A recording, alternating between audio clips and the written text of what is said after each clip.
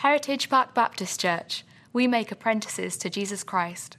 For more information about our church, please visit heritagepark.org. As I introduced myself earlier, my name is Trent, and when we're done here, if you're a guest with us or maybe you have questions that the sermon stirs up, I'd love to meet you. I'll be right down here by the coffee pot. You can refill your coffee before you walk outside and shiver to death on the way to the car. Normally at this point, I get the privilege of opening the Bible, but today, Byron Weathersby is going to open the Bible for us. He and his wife Carla did our marriage retreat this past weekend, or this weekend. Did an incredible job, and they have been married for just knocking on the door 40 years. They have been in marriage ministry for 30-something years. I knew Byron back when I was a student, a collegiate student, and had hair and stuff. It was amazing. He hasn't changed much. Me, on the other hand, whatever. So would you join me in welcoming Byron Weathersby as he opens God's Word with us?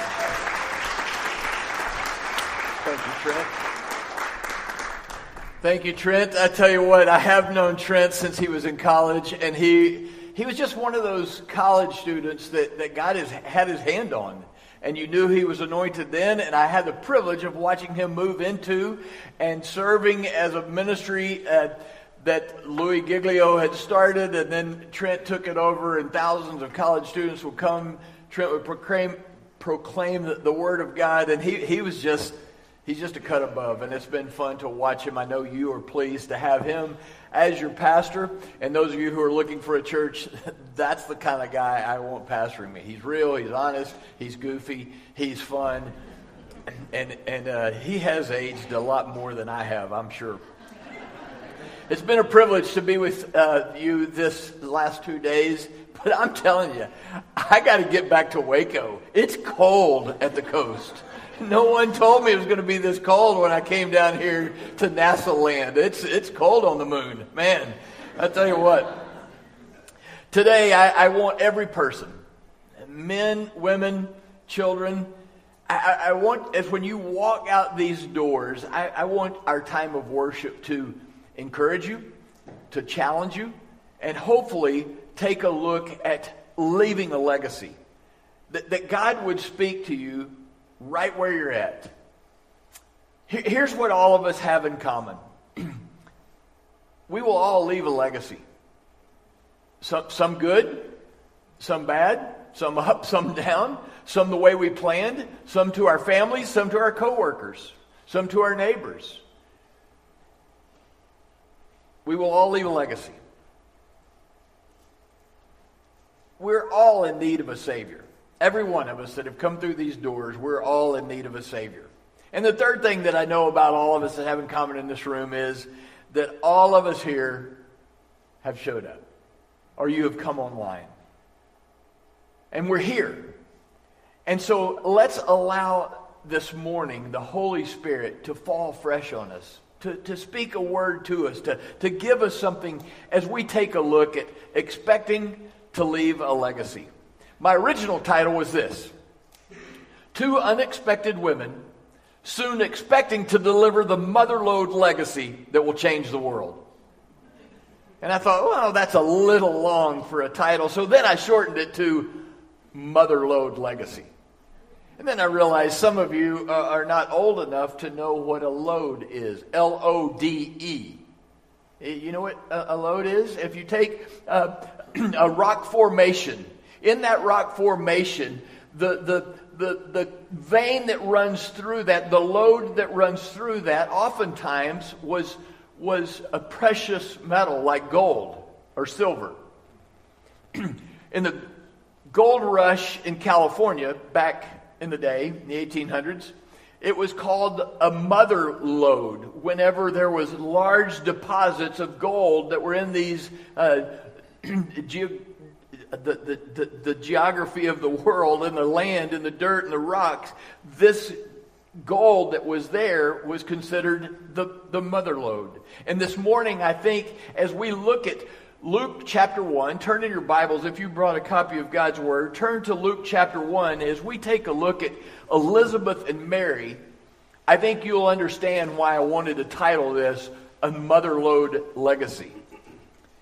It's good for us to do character studies from time to time, and I would encourage you to dive deeper into Elizabeth and Mary this week. Elizabeth, many of you know, is the mother of John the Baptist. Mary, the mother of Jesus. Also, if you will allow me to be a little more personal this morning, I think it might help us to be practical. So let me tell you about my family. My wife is here, Carla, and I'm going to spend this morning talking a little bit about my mother-in-law, Carla's mother. Carla and I had the privilege of leading the conference this weekend. We have 3 children. 2 of those 3 are married, and then we are blessed to have 5 grandchildren. All 4 of our parents have gone to be with Jesus in the last 10 years. And this morning, I want to beat into Carla's legacy to help you practically understand what God is doing in and through the world. My mother-in-law, Barbara, she died in 2018. And she's blessed to be with Jesus forever and ever and ever. I had a good relationship with her. In fact, I was the favorite son-in-law. Not much competition. There was only one other son-in-law that I had any competition with, and hands down, I was the favorite. Barbara, my wife's mom, would be the first to tell you that she was not perfect, nor did she have a storybook life. In fact, she was a common day Job and really struggled in life, and her life was full of challenges and tests and hardships, and yet she faced it oftentimes with confidence and hope. But many days were filled with insecurity as she navigated life, and she navigated it well. She grew up in an abusive home. Her mother was mean-spirited. I don't know that she physically was abused, but verbally she was definitely abused by this controlling and just tough woman that raised her. This, among other things, caused Barbara to start abusing prescription drugs. And to be honest, the reality of Carla's mom, she went through rehab twice. And as you can imagine, it was a life that was tough, not only for Barbara, but also for Carla and her 4 siblings as they grew up in Louisiana. I mentioned, and some of you may be from Louisiana, Carla is just now learning to read. Just kidding, those of you who are from Louisiana, I love the great state of Louisiana because it gave me my wife. And if I didn't pick a little bit at the people from Louisiana, it would be fun. This morning, I want you to see biblically and personally how God can do anything with a surrendered life and a willing heart. God can do anything with a surrendered life and a willing heart. Even when life is messy. Even when life is not how we lined it up and thought it would be.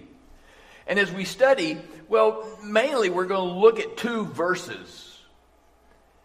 We're going to beat in on those 2 verses because I think that is the rich gold nuggets of truth about Mary and Elizabeth. And before we leave here, I want you to understand 3 things. 1, it's bigger than our story. 2, but we must live in our story. And 3, so we trust Jesus' story that it becomes our story. Before we take a look at Elizabeth and Mary's story in Luke 1, let me give you a little bit of background. Look at our text in Luke 1. Dr. Luke, who had carefully researched and studied the accounts of Jesus, and as a physician, it was important to him that he got things right, especially the story of the Messiah. Maybe that's why God used him as the only Gentile to write any part of the New Testament. He then goes on to foretell the birth of John the Baptist. Let me set the stage even more. Before Luke 1, God had been silent for 400 years. That's almost twice as long as America has been around. We can't even fathom when God doesn't do the miraculous in a week or 2 or a month, especially if he goes silent for a year. We get discouraged. But we're talking 400 400 years of silence. So when God breaks the silence of 400 years, he sends his angel Gabriel to call those around to be a part of his great plan that he's fixing to work. Who does he choose? An old priestly couple who had trouble getting pregnant, and a young, obscure girl whose family had prearranged her to marry the man of her dad's dreams. Not even the man of her dreams, the man of her dad, because it's prearranged. And he hits the mother lode with these two unexpected women in Scripture. All of this took place in Judea when Herod was king. The old priest's name was Zechariah, and he was married to Elizabeth. As I said earlier, they struggled with infertility, probably for about 25 to 30 years. She went through many days crying out to the Lord to provide a child, well into her old age. Now Zechariah's credentials would seem to position him as a person that was powerfully used by God. He's a priest. He's a law keeper. He is seasoned, Scripture says, he is seasoned like Abraham. Look at verse 6. Luke 1 verse 6 says, both of them, Zechariah and Elizabeth, were righteous in the sight of God, observing all the Lord's commands. They were blameless. One day, Zacharias was performing his priestly duties of going into the temple and burn incense while the assembled worshipers were outside. And look what verse 11 says. An angel of the Lord appeared to him, standing at the right side of the altar of incense. When Zacharias saw him, he was startled, and he was gripped with fear. But the angel said to him, don't be afraid, Zechariah. Your prayers have been heard. Your wife, Elizabeth, will bear a son, and you are to call him John. The angel Gabriel told him, he'll be a joy and a delight to you. And many will rejoice. In fact, he'll be used to turn the hearts of the parents to their children, and the disobedient will turn their lives around. His highest calling will be to prepare the way of the Lord. Look at verse 18. Zechariah asked the angel, how can I be sure of this? I'm an old man. And my wife is, she's along in her years. I love what he does there. I'm an old man. Ooh, but I'm not about to call her old. I'm an old man, and my wife is well along in her years. The angel said to him, I am Gabriel. I stand in the presence of God. And I've been sent to speak to you and to tell you his good news. And now you will be silent and not able to speak until the day this happens, because you didn't believe my words, which will come true at their appointed time. Meanwhile, the people were waiting for Zechariah outside. And when he came out, he couldn't speak. But they knew he had been given a vision of God. 6 months into her pregnancy, that same angel, Gabriel, who was sent then to Mary, a young unwed single woman who was engaged to be married. And Gabriel says to Mary, greetings, you're highly favored. The Lord is with you. She was thoroughly shaken by what he said, and he goes on to tell her, you're about to conceive a son, not just any son, you're about to conceive Jesus, the Son of the Most High God, the Messiah. Then she questions Gabriel, but how can this be? I'm a virgin. I know how a child comes into this world, and I'm not yet married. Look at verse 35. The angel said, the Holy Spirit will come upon you. So the Holy One to be born will be called the Son of God. Even Elizabeth, your relative, is going to have a child in her old age, and she who is said to be unable to conceive is now in her 6th month. What God says will always come true. And this is some crazy stuff that he's saying. And because she believed it, she could say with confidence, our key verse, verse 37, for no word from God will ever fail. No word from God will ever fail. Then verse 38, Mary's response, I am the Lord's servant. May it be to me as you have said. May your word be fulfilled. Mary believed God. She would need to remember these promises when everything about the journey would cause her doubt. And you're going to see in her story, there was some tough days, messy days. The first point I want you to see is this. It's bigger than our story. It's bigger than our story. For no word from God will ever fail. It would be easy to think that these two miraculous pregnancies were for Elizabeth and for Mary. Of course, we all know the account of John the Baptist foretelling about Jesus. So we now know that the bigger story was about the Messiah coming to seek and save the lost. But for Mary and Elizabeth, at that time, becoming the mother of these two, they thought it was just really about their welfare and the welfare of their family. Or so they thought. Elizabeth, who was well into her age, an older woman struggling with infertility her whole days, and Mary, a young teenager that was unwed and that was a virgin, yet no word from God will ever fail. It's easy to think that it's just about me or it's just about my family. It's easy to think about all the things I have to do this week, the busy week I have in front of me, all the things that I have to get done. It's easy to think that I bring God into my life instead of me joining his life. We learned from Elizabeth and her husband Zechariah that they did all the things right. They were righteous and blameless.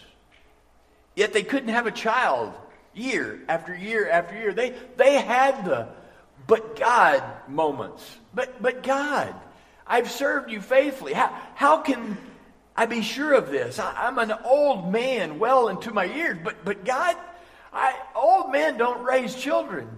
But God, how is she? But God. We learn the same from Mary. But God, I'm a virgin. But God, how can this be? The community's going to scorn me. They're going to make fun of me. This doesn't make sense. But God. Yet God's angel shows up to both with a specific word and reminder, I stand in the presence of God. It's a good reminder for us.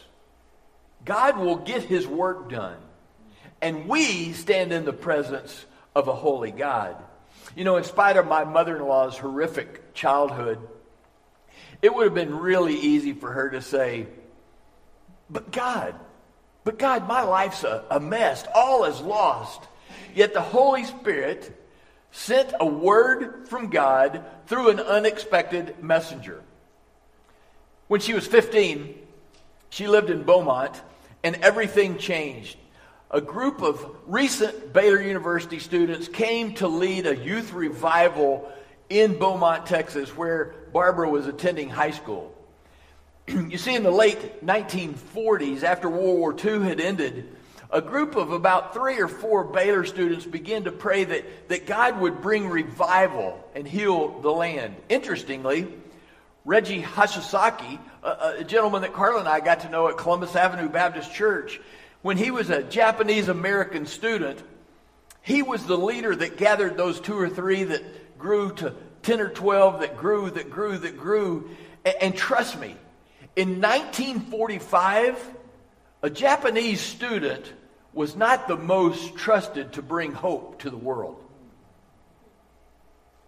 Yet as this group of people prayed, revival broke out. something they couldn't stop. This person started coming to faith in Christ, and this person. Then they started having these tent meetings. Then they started having these tent revivals. And some would even claim that the Youth for Christ movement, that of which Billy Graham came out of, was a result of what God started in that dorm room with 3 or 4 praying. Thousands of young people started coming to these tent revivals, and they started having them all over Texas and all over the U.S. I want you to fast forward to 1948. In Beaumont, a recent graduate, Howard E. Butts Jr., the son of the founder of the largest Texas-based H-E-B grocery chain. And everybody said, "Thank you, Lord." Howard E. Butts Jr., the son of the founder of H-E-B, was in Beaumont, Texas, leading a youth revival. And in those days, they would go from door to door and share Christ. And one of Barbara Jean Whitlock's neighbors said, "You really need to go visit this girl. She could use a friend." He goes, knocks on the door. She answers the door, and he says, "I understand you need a friend." She almost immediately burst into tears and said, "How did you know?" Howard Butts then proceeds to tell her that friends on this earth will let you down. But I found a friend in Jesus, and Jesus' promise to me is he's not going to leave and he's not going to forsake. Howard Butts shared a simple plan of salvation, and my mother-in-law, Barbara, put her faith and trust in Jesus Christ as the one true God. She had been born again at age 15. As he was leaving, right before he got into the car, he turned around and said, "Will you share your testimony tonight?" And she said, "Sure."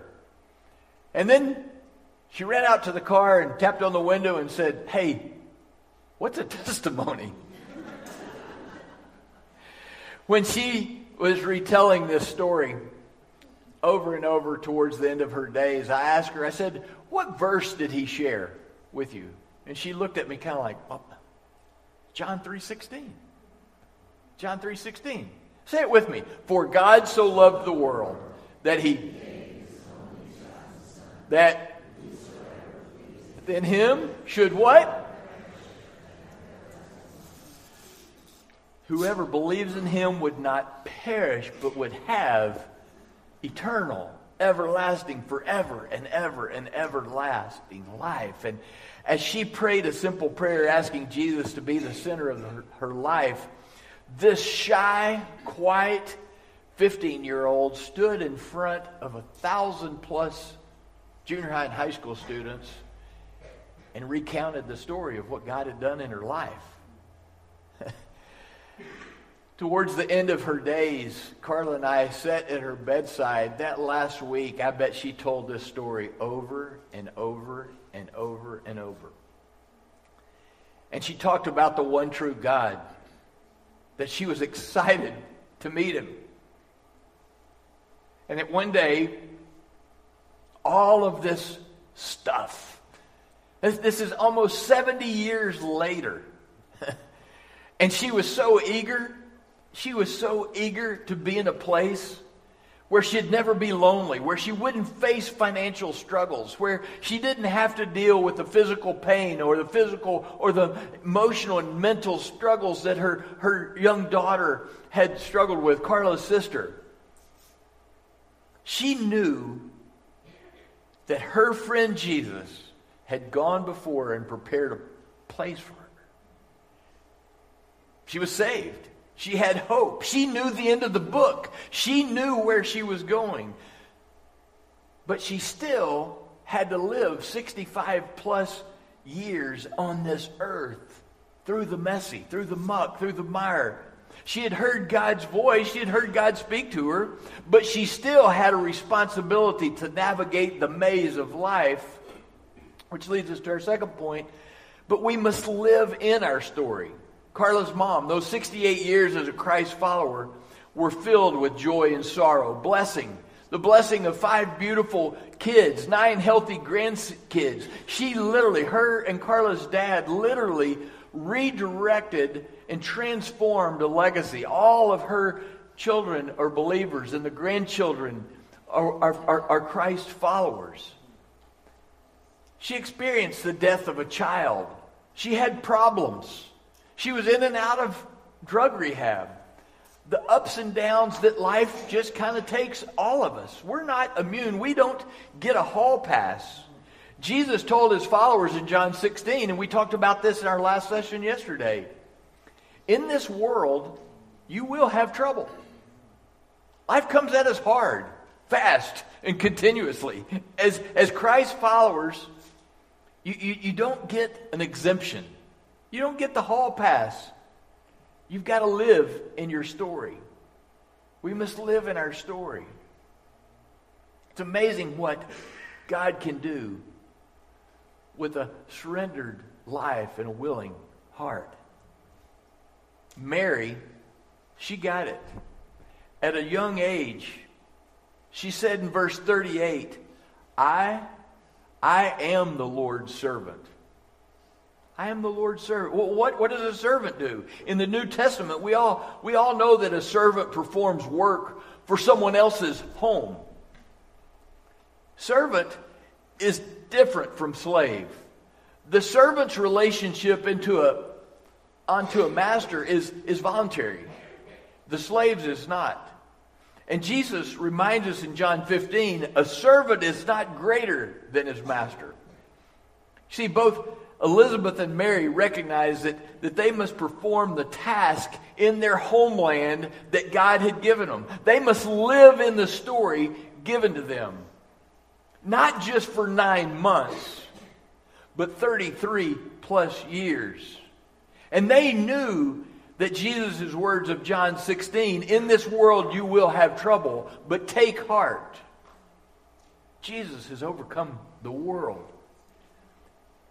Following the voice of God doesn't mean that you live the Jimmy Buffett life. It doesn't mean that you put your life on autopilot. We have a responsibility to live in holy wonder, being obedient.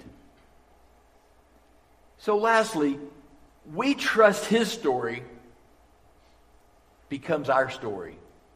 Let me read to you what Matthew Henry writes in this commentary on Luke 1:30. Matthew Henry says, "Fear not, Mary.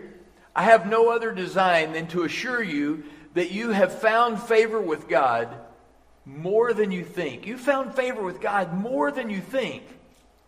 As there are many who think they're more favored with God than they really are. Mary and Elizabeth trusted that God was weaving his story into their story. They didn't have all the answers, not knowing how things might turn out, but they trusted the messenger, as Gabriel said. They risked being ridiculed, of the scandal, the rejection that might take place, but they allowed their story to tell a bigger story, as they would ultimately watch their sons brutally tortured and murdered. Both of their sons. But only one of them would rise again. One foretold that would happen. And it's a bigger story that John the Baptist talked about. And he talked about it often. The one that he used to turn the hearts of parents to their children and the disobedient to repentance. Why? Because Jesus is alive and he's coming back. And that's the bigger story. What a privilege for our lives to tell that story. As messed up and jacked up as my life is, it still is interweaved with the story of a bigger picture of what God's doing. And my life gets to give a correct opinion of who he is. My marriage gets to give a correct opinion of who he is. Your family life, as dysfunctional as it might be, is powerfully used to tell and give a correct opinion of a holy God. You know, because my wife's mom said yes to Jesus and joined God's story, the next generation, all of her grown kids know Christ. Interestingly, our son, Carla's son, Barbara's grandson, Bo, and Howard E. Butt's granddaughter met at Baylor, and they were a part of helping start a ministry called Vertical that has touched the lives of thousands of students over the last 15 years. From one generation, the name of the Lord will be exalted.